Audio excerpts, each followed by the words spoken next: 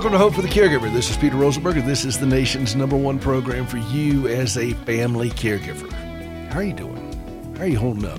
What's going on with you? More than 65 million Americans right now are serving as a family caregiver. Are you one of them? If so, you're in the right place. And if you want to be a part of the program, if you've got something you want to share or comment or whatever, go to hopeforthecaregiver.com. Hopeforthecaregiver.com. There's a little form there. And whatever's on your heart, if you want me to email you back, I'll try to do that. If you want me to call you from the program, I'll try to do that. Whatever is on your heart, I encourage you to reach out. You know, we caregivers struggle with isolation. It's one of the biggest issues we face. And the disease of our loved one or the impairment of our loved one often lends itself to isolation for a lot of reasons. Some of it because of logistics, others because behavior can be very embarrassing. A friend of mine is a mother of 2 children with autism, and taking her small child to go get a haircut was difficult. I mean, imagine that, putting scissors around a kid with autism around his face. And he had a meltdown while he was getting a haircut, and she wanted to have a t-shirt on that says, "Don't judge, it's autism." Because, you know, people don't know. And then people can be difficult when they see things that they don't understand. And so sometimes we caregivers isolate ourselves just to avoid that. But none of those are good things. If you go back and look at Genesis, the first thing that God's eye, Milton said this, the first thing that God's eye said that was not good was that man was alone. That was before man fell. And, you know, being alone, God himself said that's not good. And yet we caregivers try to do this alone. And that's not good. So what can we do about it? Well, we can reach out to one another. We have these conversations. That's why I do this program. And I'm very grateful for all of the networks and affiliates that carry this program: American Family Radio, Truth Network, His Radio, and so many other affiliates around the country that run this program. And I'm very grateful to them, because for the vast majority of my journey as a caregiver, now in my 36th year, man, I didn't have any kind of support system like what we're offering here. And quite truthfully, there really is no other support system like what we're offering here on this program. A lifetime of experience to offer a lifeline to fellow caregivers, to learn concepts and precepts and strategies and biblical principles on how to navigate this a little calmer, a little healthier, and dare I say it, a little more joyfully. And so if this is where you are, we are glad to have you as part of the program. If you're struggling in this area, you're in the right place. So thank you for being a part of what we're doing. I want to talk a little bit about 2 words today you can find in Scripture, Psalm 37. The first 2 words of that sentence, fret not, fret not, fret. Isn't that a great word? Fret not over evildoers. That's what he says David says in Psalm 37. I believe it's David that wrote that. Fret not. How much fretting do we do as caregivers? What's our life like on a daily basis when it comes to stress and anxiety and angst and all those things? And I'm reminded of a teacher I had in high school. Now, I was not the best student. I freely admit this. I graduated, thank you, Loudy. And chemistry was a daunting subject for me on a good day. And my teacher's name, and I really liked this guy personally. I actually would sometimes on lunch break, we'd play chess, and I was learning to play chess, and I beat him a time or two, my chemistry teacher there in high school, but his name was Mr. Fail. I kid you not. His name was Mr. Fail. How's that for a teacher's name? And you go into his classroom, and he had a great sense of humor, wonderful teacher, wonderful human being. I just was not a good pupil for chemistry. That was just not my subject. I did well in history and things such as that, in English, but not in chemistry or physics. And he taught physics too. But he had a sign over the chalkboard. Now, by the way, for those of you who don't know what chalkboard is, it's an ancient teaching device that was used many years ago.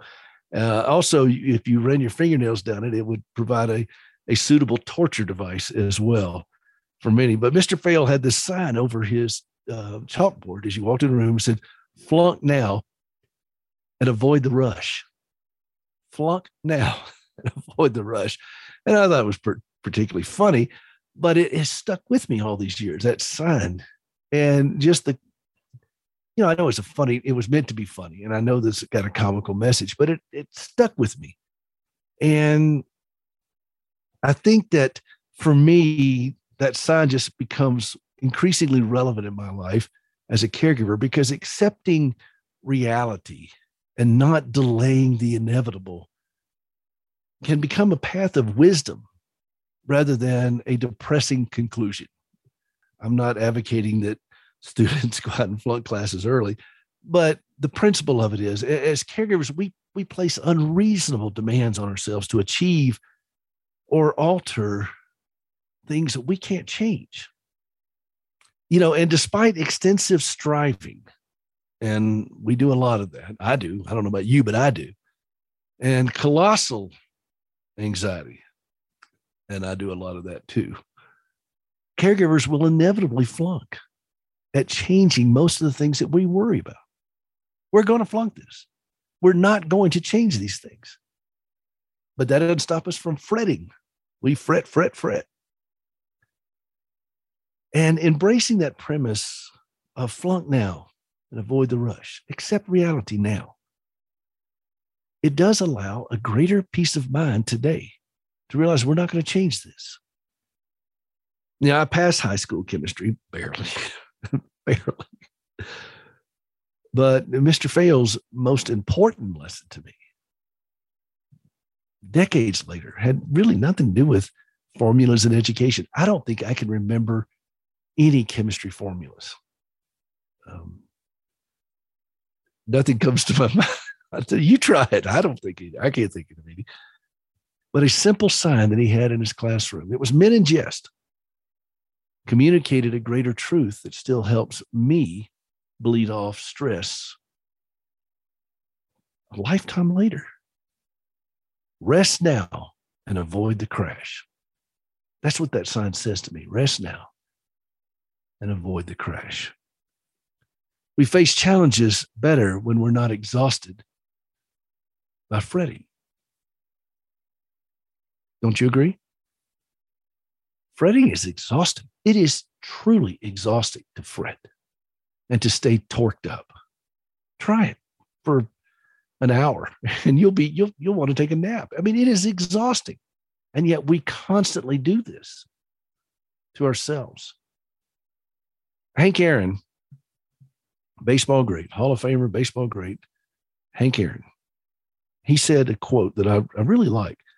He said, the pitcher has got only a ball. He said, but I got a bat. So the percentage in weapons is in my favor. And I let the fellow with the ball do all the fretting. Now, they say that hitting a fastball in Major League is one of the toughest things in all of sports to be able to do. But here's Hank Aaron, home run king Hank Aaron. Just an amazing, towering individual on the national landscape. And he's not fretting when he gets into the batter's box, accomplishing the hardest thing that you can do in sports, which is to hit a fastball, a major league fastball. He said, I'll let that guy do all the fretting. I think Hank Aaron was onto something. Maybe we don't have to get into the batter's box and face the things that a lot of people say would be very daunting. Maybe we don't have to fret over those things. Maybe we can just relax into it and swing away. Put the bat on the ball. You put the bat on the ball, speaking of baseball, you put the bat on the ball 3 times out of 10. I mean, they'll put you in the Hall of Fame. 3 out of 10. Putting this unreasonable pressure on us to achieve perfection or to achieve some kind of result that is beyond our abilities. It cripples us and it compromises our ability to live a healthier life. And it's always healthy caregivers that make better caregivers. We're going to talk about this a little bit more. This is Peter Rosenberger. This is Hope for the Caregiver. Let us know what you think at hopeforthecaregiver.com. We'll be right back.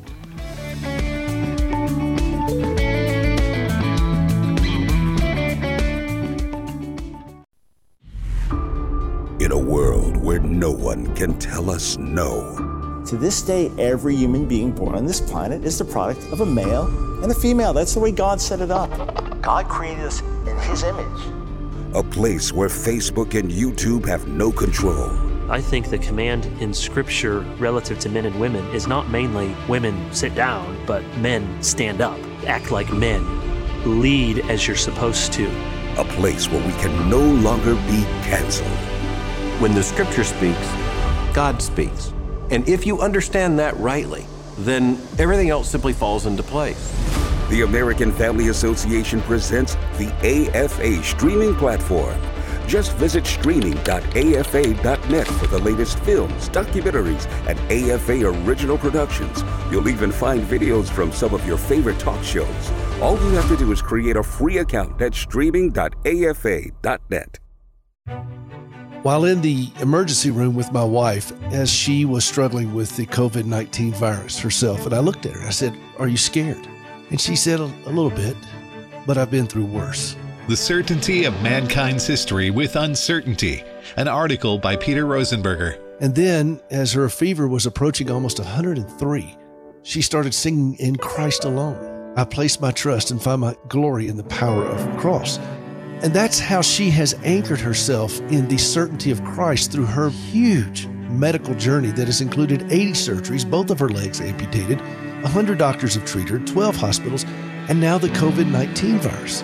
And so when we live with those kinds of uncertainties, anchoring ourselves in Christ alone, that's the only place we can run to where there is certainty. To read this article and more, visit afa.net/The Stand.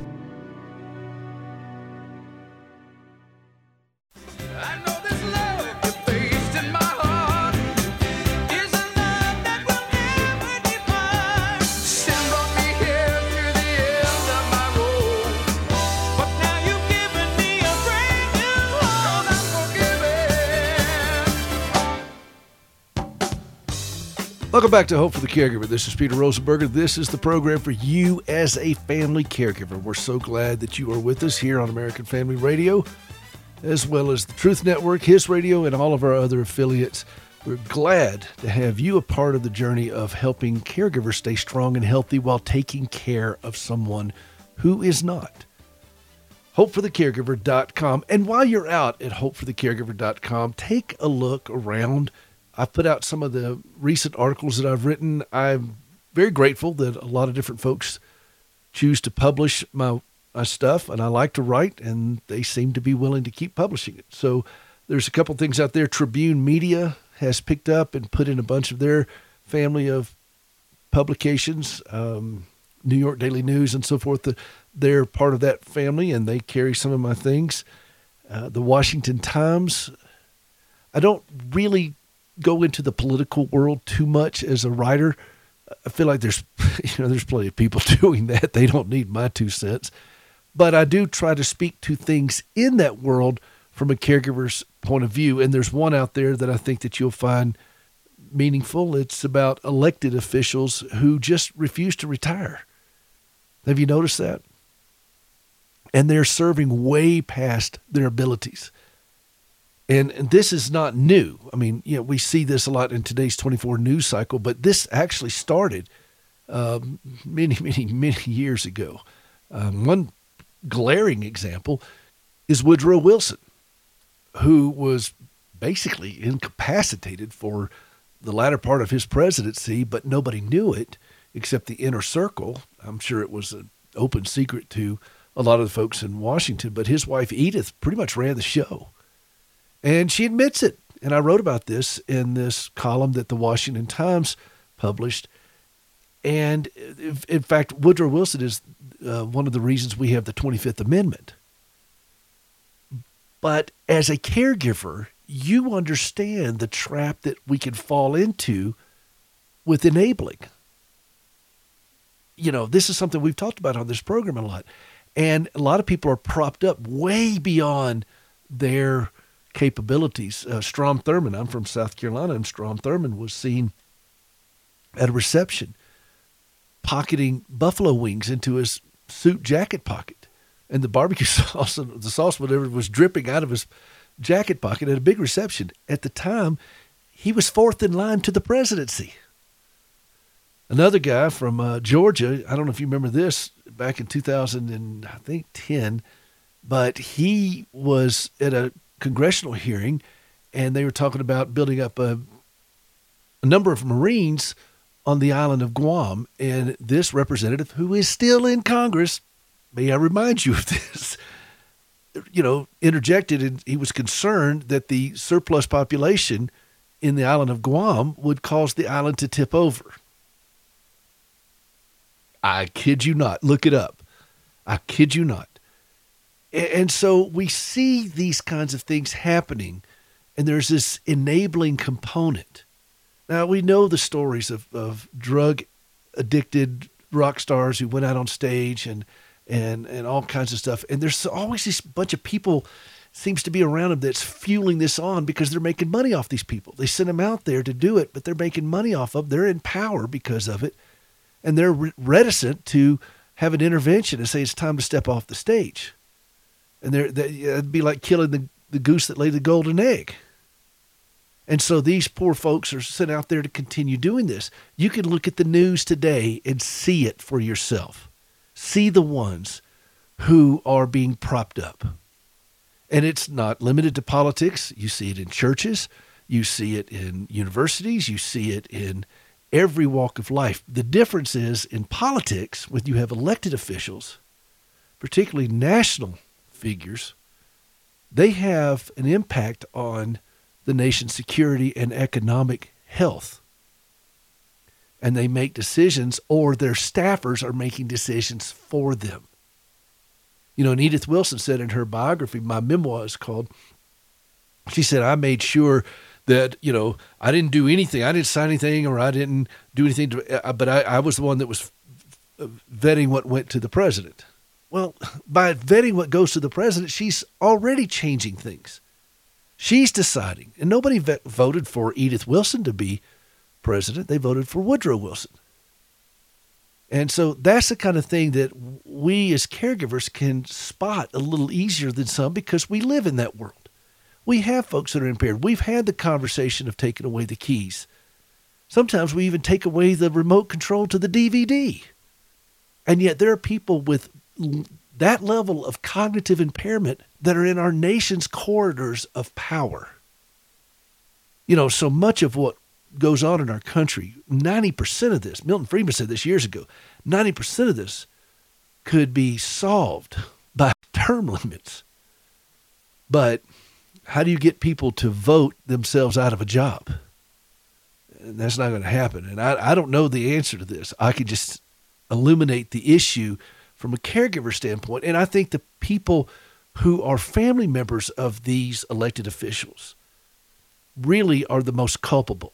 They know their loved one is impaired, but they're propping him up, sending him out there in front of the lights and doing all this stuff just so they can stay in power or further their agenda. You go read your papers, look at the evening news. You don't have to do more than 5 minutes on a Google search, and you'll start seeing who these individuals are. And there's no way to hold them accountable at this point. I mean, there's nobody out there clamoring for this to stop with any kind of teeth to it. It's just partisan, whatever. But I felt the need to write about it, so I did. And see if you like the article. Right next to that one is another one. I write for an organization called the Aquila Report. It's a publication, and it deals with a lot of doctrinal theology stuff that goes out into the PCA and the Reformed theology world. And the editor there, Dominic Aquila, who's been on this program, he's very gracious to publish my stuff. And I've got one that was prompted by a call to this show, because I always ask callers, how are you feeling? And I remember this caller, she, started off with, I'm blessed, and then she launched into this real diatribe against her mother.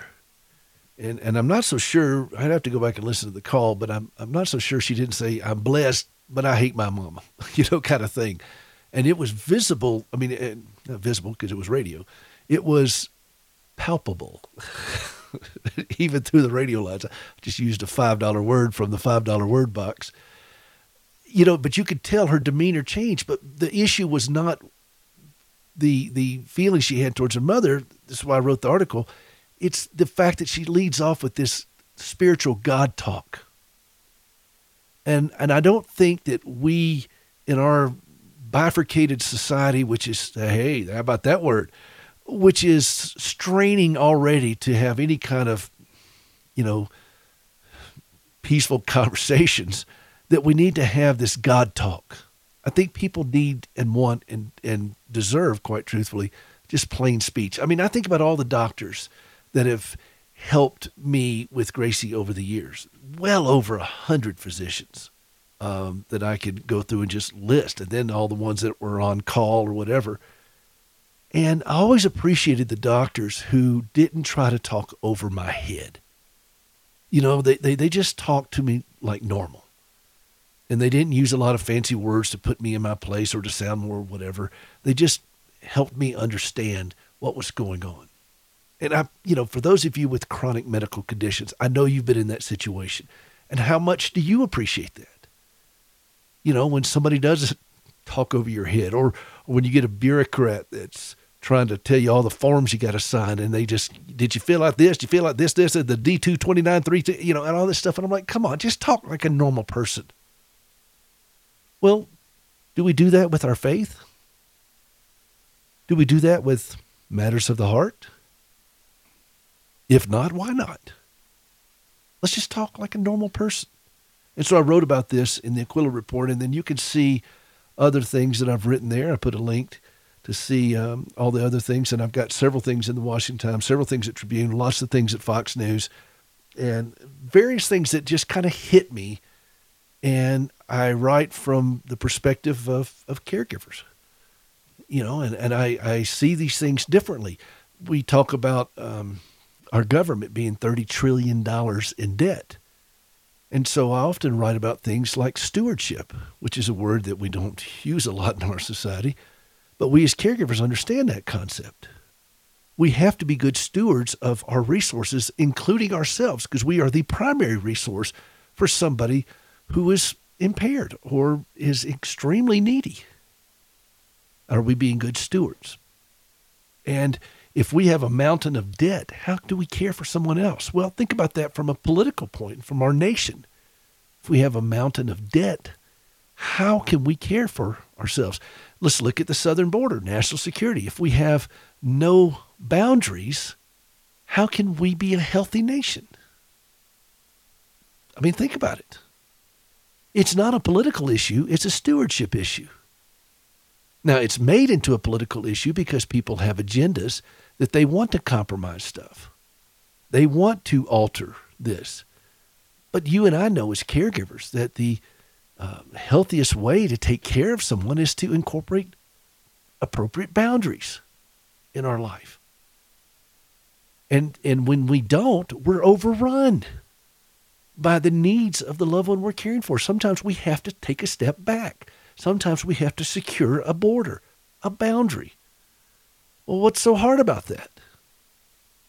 And so those are things that apply in the political world that we as caregivers understand. Healthy caregivers make better caregivers. We talked about that in the last blog.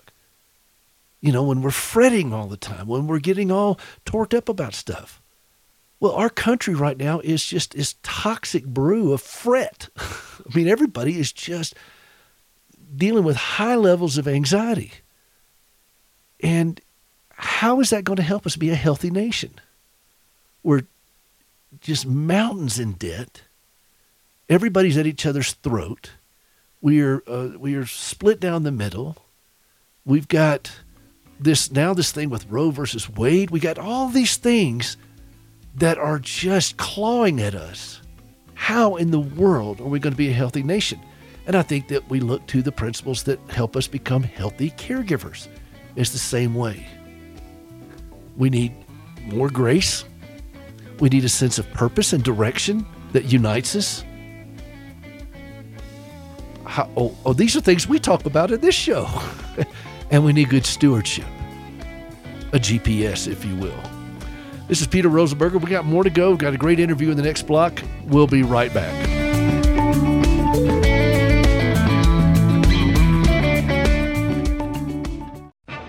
To sharpen the biblical worldview of Christians and to share the good news of Jesus Christ. That is the mission of the Christian Worldview radio program. I'm host David Wheaton, inviting you to join us this Saturday morning at 9 Eastern, 8 Central, as we discuss all matters of life and faith from a decidedly biblical perspective. The Christian Worldview, Saturday mornings at 9 Eastern, 8 Central, right here on American Family Radio. Hey, moms and dads, are you at your wits' end? Hi, this is Mark Gregston with Parenting Today's Teens. I'm so grateful for the partnership we have with American Family Radio. We share a common goal to bring hope to hurting families through the life-changing medium of radio. Be sure to listen Saturday afternoons at 4:30 Central on American Family Radio. Find help and hope for your family with Parenting Today's Teens. Pastor Robert Jeffress. Jesus said, "You are the salt of the earth. You are the light of the world." Imagine a giant dam that is in danger of collapsing, crumbling, and there's a village below filled with people who are in danger of being flooded. And a group of concerned townspeople go up and they push up against that dam. And they know ultimately their effort is futile. Ultimately that dam is going to burst. And that's really what we Christians are trying to do. We're not going to save this culture. We're not going to prevent its ultimate collapse, but we're to push back against evil for as long as we can to give people an opportunity to hear the life-changing gospel of Jesus Christ. We're to be a preservative, pushing back against evil, but at the same time, we're to be sharing the light of Jesus Christ. And I believe we're to get involved and not get in our spiritual silos and wait for the end to come. A reminder from American Family Radio. People need the Lord. People need the Lord. When will we realize? Welcome back to Hope for the Caregiver. This is Peter Rosenberger. This is the program for you as a family caregiver, hopeforthecaregiver.com. I want to introduce you to a special guest, Jeremy Stalnecker from the Mighty Oaks Foundation. I'll let him tell you what this organization is about. They captured my heart. This is something I've been thinking about for a very long time, and these folks are actually doing it.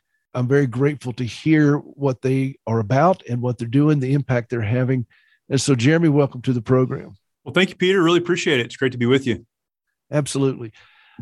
First off, tell me your background. You're a serviceman. You were in the Marines. Correct. Yes. I served the United States Marine Corps.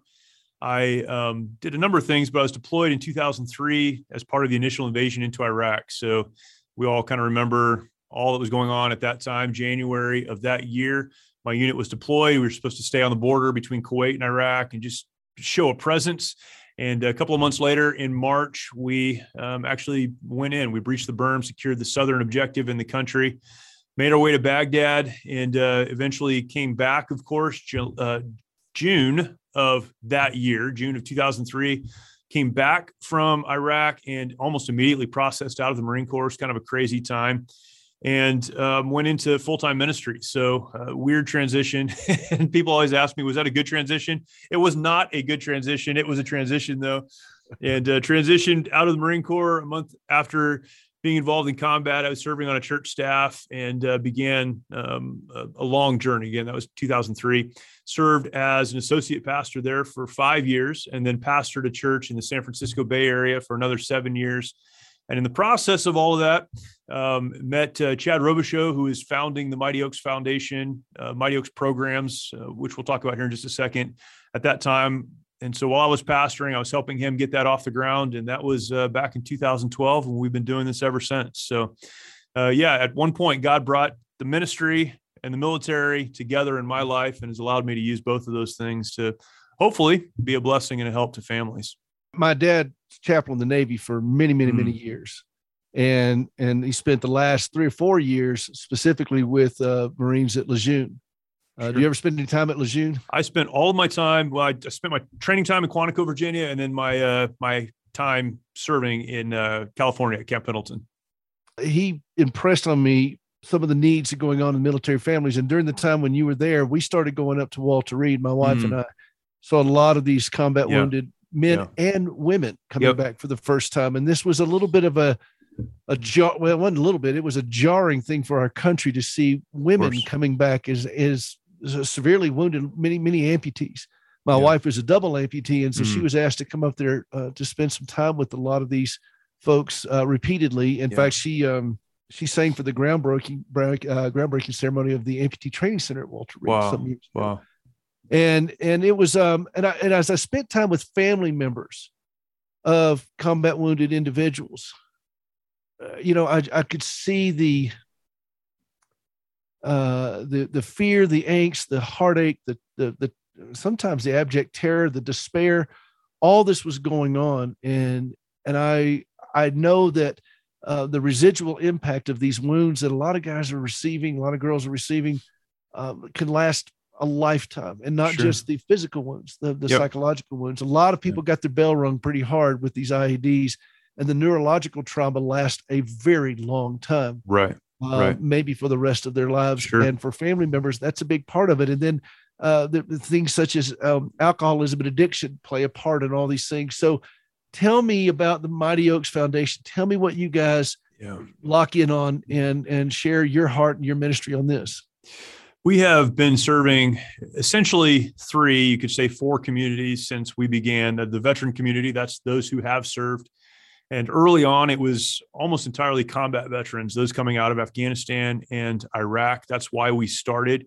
Over the years, that has changed. We have now, we've had Korean War veterans, Vietnam veterans, veterans of Desert Storm, on into Iraq and Afghanistan. Now we have many folks who are veterans who served who are not combat veterans. And so they're bringing other things into our programs. But veterans, active duty service members, we've had a tremendous open door with the active duty community, which is incredible, trying to help folks get the skills they need before something bad happens in their life to be able to move forward. And then the first responder community. So more and more police officers and firefighters, those in the first responder community dealing with many of the same things. And then the 4th community would be spouses, and that can be men or women, but the spouses of those who have served. And primarily what we deal with are those who are struggling with some degree of trauma. Now, again, that can be combat trauma. It can be trauma related to just their service more broadly, particularly in the first responder community. Maybe it's trauma that they experienced as a child. Many experienced childhood sexual trauma and other traumas as a child, as children, that they take into the military, they take into their service, whatever it is they dealt with or saw, experienced, it exacerbated the problems. And now they are overwhelmed. That trauma from their past has become something that's prevented any kind of forward movement. As you mentioned, they often then will get involved in taking care of that themselves, self-medicating through drugs and alcohol, other illicit behaviors. And all of those things come together to create a very hopeless situation for the service member, for the first responder, and for their families. In many cases, someone who has served, they have a family, maybe they've spent 20 years in the military, maybe much less, but they come back a different person. If there's a physical handicap, something that happens physically that's more understandable in maybe a psychological way than, as you mentioned, the unseen wounds, the post-traumatic stress. And now we're learning more about traumatic brain injuries and those things that alter behavior and alter really personalities. And so these families are struggling to get back what they had. They don't know the person that came home to them. They don't know what's going on, what's wrong. They can't understand even how to deal with that. We work with the service member, the veteran, the first responder through one of our programs. We have week-long programs where they come to a facility that they're a little bit different from place to place, but maybe a ranch or retreat center, typically pretty isolated. They come and they spend a week with us. And we talk about what trauma is, what it's not. Most importantly, we talk about how they can move forward, how they can align their life to the life they were created to live, that God is. As God, He is the creator. He created them with purpose, with meaning, with value. And if they'll learn to align their lives to that, then so many of the other things that have a hold on them, although they don't go away, we don't forget, the trauma is still there, the memories are there, but they no longer control us, and we can move forward in spite of that. And so we'll help that person who's dealing with that trauma, again, whatever the cause, to move into that. And then on the other side of that, we do our best to help them reintegrate back into their families, to help their families as they're trying to understand some of these things, providing context and ultimately hope and understanding that things are different. They will be different. but there is hope, and there certainly can be a great life for those that will understand, what God has for them. So very broadly, and that's a very broad brushstroke, but that's what we do. And, we try to walk then the course of life beyond our program with these families. Jeremy, I'm really moved by this. I got a buddy of mine who's a retired cop and lives out here with us now. We moved from Nashville several years back to a family's place out here in Montana. And we, when I was in Nashville for many, many, many years, we lived there for over 35 years. Wow. It certainly had a lot of folks from Fort Campbell, and would hear from chaplains and so forth where they were struggling with, spouses would wake up and their husband, and usually was the case in this particular thing, would have a loaded 45, be sitting up. Yep. And this cop that I know out here, that he said it's taken me several years just to come out here and bleed off from just the high alert that he was on. He worked night shift in Seattle for years. I mean, you can imagine the intensity of vigilance. Yep. And I don't think people have a great understanding of what it costs a human being to stay on that level of vigilance. Sure. Talk about that, because I'm sure you're seeing this with these first responders. Yeah, absolutely. And that's one of the struggles that first responders have, is that they're always on and there's not a break. When you look at someone who is on a military deployment, a lot of crazy things can happen over the course of that deployment. Very traumatic things can happen over the course of that deployment. And then they come home. Now they may go back, but there's a break. There's physical separation. There's time separation, emotional separation, and hopefully they'll be able to get some help in that process. And many don't. That's why we exist. However, in the first responder community, same traumatic events can take place, and it's a day in and day out series of events. I'm a chaplain with our local fire department here, and one of the firefighters described it this way, and I think this was such a great picture. He said, 1 minute you're scraping up the remains of a child who was killed in a car accident, and then you have to go back to the station and change your uniform because now there's a community pancake breakfast you need to be a part of. There's never an opportunity to deal with what you've had to deal with. And so again, the self-medication and just, harmful, destructive behaviors, then those behaviors are dealt with by families, as you've mentioned. And so there has to be a context for that. And that's why, we're not a clinical program, although there is a place for that. I'm not against that. But we're not that. What we do is try to put what has happened, what is happening in its right context as those who have been created by God. When you talk about the emotional toll, the physical toll, and then the spiritual toll, if there's not a spiritual context or relationship with God, then it is very, very difficult. I would suggest impossible to move forward in a meaningful way until you get that taken care of. Well said. I agree that the understanding of God's provision and faithfulness and loving kindness in the midst of such horrific things is a hard thing for people to wrap their hearts and minds around. And yet that is the path towards healing. Are you seeing, for example, those who are involved in child protective services and so forth that are scarred by some of the things they've had to do they come into your program as well? We have these conversations a lot. The short answer is no. There is a criteria for being a part of our program: veteran, active duty service member, first responder, or spouse. However, we regularly have folks who reach out to us, many in the medical profession.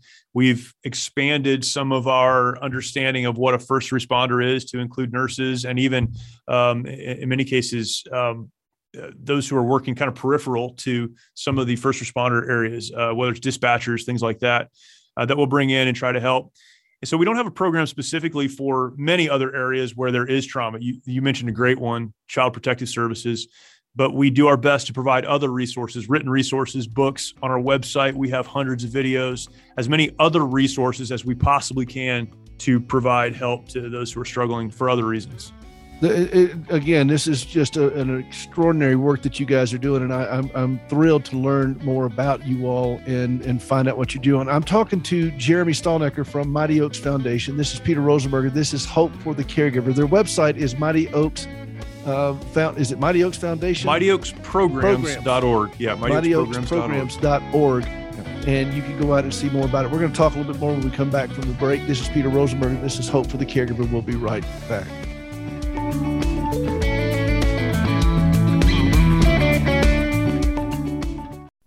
Hey, this is Peter Rosenberger. Have you ever helped somebody walk for the first time? I've had that privilege many times through our organization, Standing with Hope. When my wife, Gracie, gave up both of her legs following this horrible wreck that she had as a teenager, and she tried to save them for years, and it just wouldn't work out, and finally she relinquished them and thought, wow, this is it. I mean, I don't have any legs anymore. What can God do with that? And then she had this vision for using prosthetic limbs as a means of sharing the gospel, to put legs on her fellow amputees, and that's what we've been doing now since 2005 with Standing with Hope. We work in the West African country of Ghana, and you can be a part of that through supplies, through supporting team members, through supporting the work that we're doing over there. You could designate a limb. There's all kinds of ways that you could be a part of giving the gift that keeps on walking at standingwithhope.com. Would you take a moment to go out to standingwithhope.com and see how you can give? They go walking and leaping and praising God. You can be a part of that at standingwithhope.com. Hey, I'm Chris Tomlin. No matter how trapped you might feel by drug or alcohol addictions, there is a way to break free and find a new life in Jesus Christ. I stayed sober for 8 years, and then when my kids grew up and moved out of the house, I lost my identity. I didn't know what to do, so I turned back to drugs. It took a matter of 2 months, and I'm back into heavy use. You hit a desperation where you just want to quit, but you can't. And honestly, when I walked in the doors of Teen Challenge, I just wanted to die. But with Christ, it has changed. I have a purpose, and walking with God, that's the only thing that can keep me sober, because I've tried everything else. Adult and Teen Challenge helps people find freedom from addictions to drugs and alcohol. If you or a loved one is ready to experience a new life of freedom and hope, you can call Teen Challenge toll-free at 1-855-END-ADDICTION or visit them online at teenchallengeusa.org. You're listening to American Family Radio.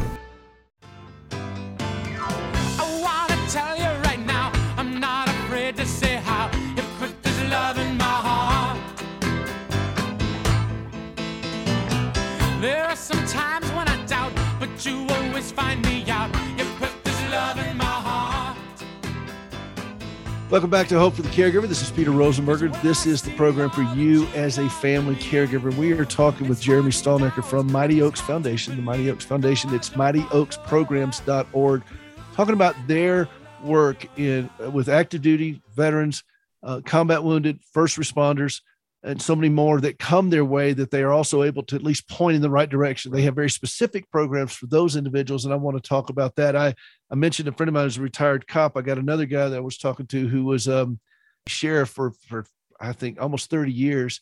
And he said something to me, and I don't know if this has come up I can't imagine it hasn't come up in the conversation, but I wanted you to talk about it. He said, I was so enmeshed in being around bad guys that I didn't know how to connect with normal, decent people. Sure. Is that something that you guys have resonated with and talked about? Yeah.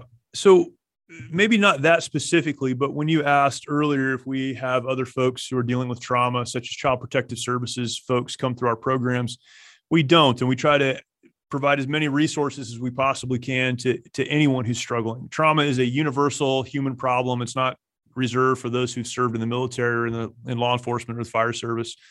But the reason we limit who can attend our program to those categories that we've already discussed is because those who have served in those areas, whether they're in the military or they're in the first responder community, they really have in many ways, either out of necessity or just out of habit and time, erected walls around their lives where they won't allow people who are not in that world to speak into their life. In the example that you just gave, a police officer could say, there's no one that understands what it's like to be me, to do the work that I do, to deal with the things that I do. I spend my time around the worst that society has to offer all the time. And people that haven't done that can't possibly know how to help me. I would say at least it feels like a valid concern and a valid comment or position. So when we set up our programs, everyone who instructs in our program, everyone who teaches a class or leads a small group over the week that they're with us, everyone has been to our program, has come through our program as a graduate, has been trained by us for over a year to be able to lead those classes, to lead those small groups, which means they're approaching the students from a position of lived experience. They're police officers who can look at another police officer and say, I know exactly what you're dealing with because I've done that. I was there. I was where you are. I sat where you're sitting. And then I came to this place and I learned some things and I want to help you. It's very much a peer-to-peer mentorship type of relationship. Same with our veterans and our service members. I know where you've been. I know where you are. I've been there myself. I don't have it all figured out, but I'm starting to move forward. And, particularly in these areas that we're discussing, they're so unique in society and they almost lend towards self-isolation. You're separate from everyone else. You need someone who's been there to speak into your life, to at least initially tear down the walls so that truth can be spoken. And that's been very, very helpful for us. What is a success story that comes to your mind that just obviously just gripped your heart, that you look at and you said, this is why we're doing this kind of thing? What's one of those kind of stories? And there are so many. We've had over 4,000 people come through one of our week-long programs, and we've seen so many incredible things happen. Thousands and thousands of folks we've spoken to in other venues. I'll tell you what's kind of top of mind right now. We started this week one of our first responder programs. It's happening right now. And our first responder program was really something that was started out of need. First responders came to us and said, we need what you're doing with veterans. And we started to work with them. A couple of years ago, we had a police officer from the Tulsa PD, and it was a time when a lot of crazy things were happening in Tulsa in particular. There had been the murder of a police officer, some other incidents involving police officers.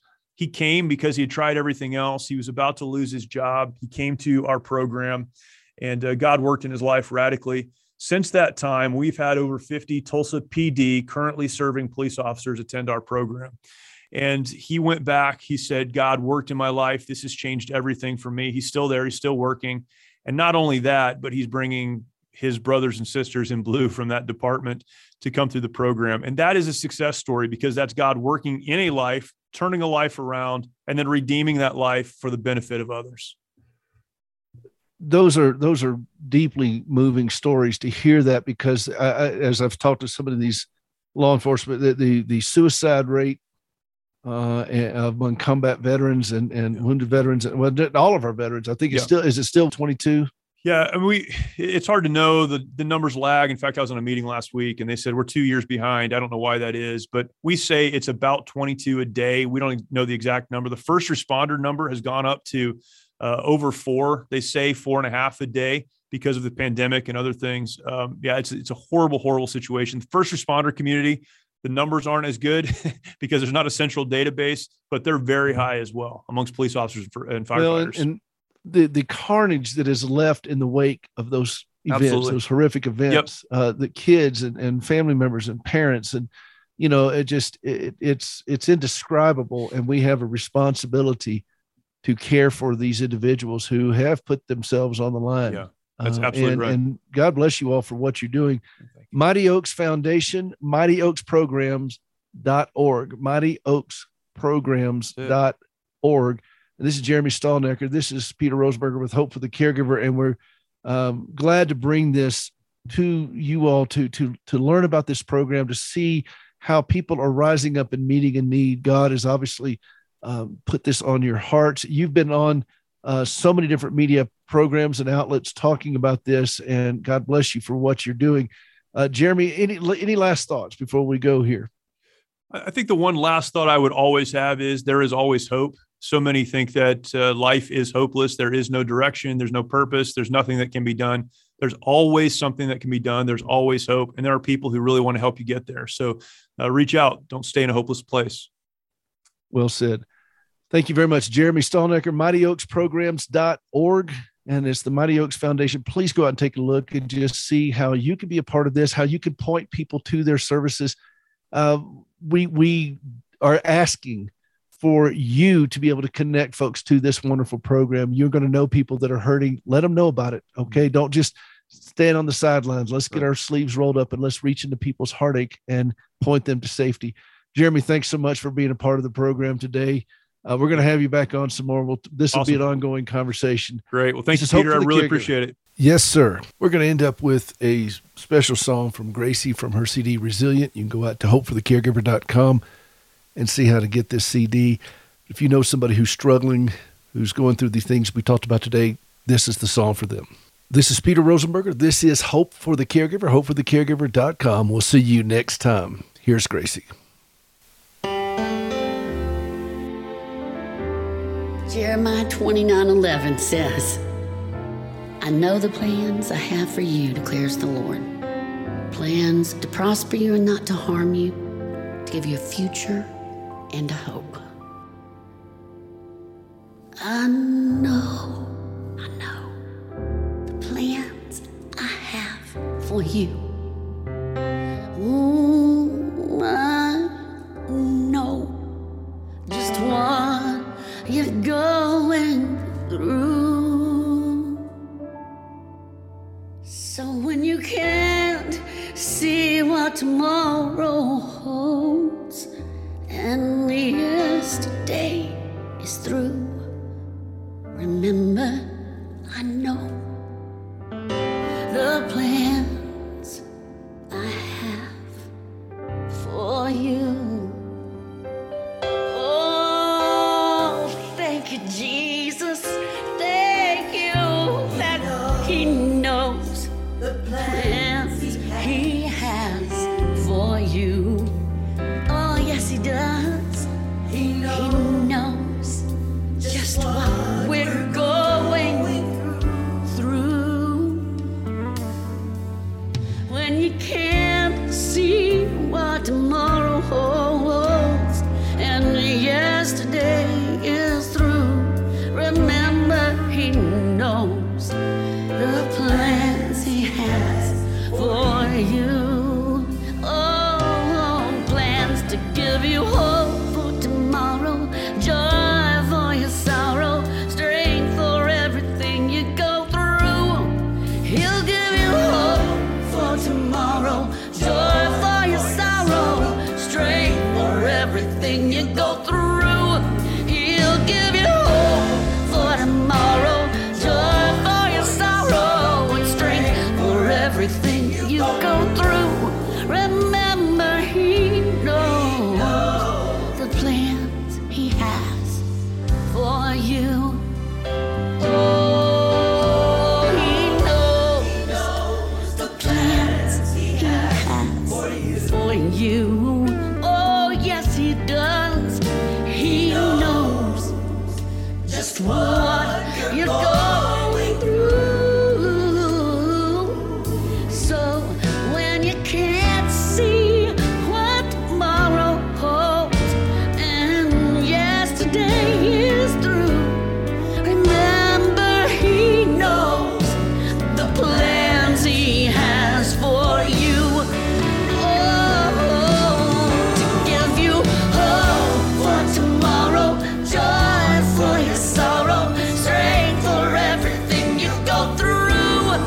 He'll give you hope for tomorrow and joy for your sorrow, strength for everything you go through. He'll give you hope for tomorrow, joy for your sorrow, strength for everything you go through. Remember, He knows the plans He has for you.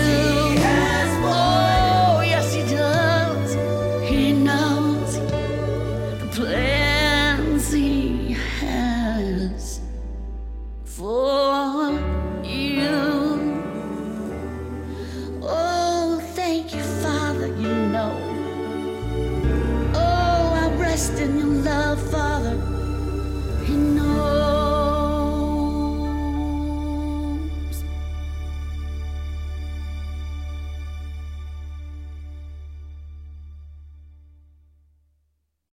The views and opinions expressed in this broadcast do not necessarily reflect those of the American Family Association or American Family Radio.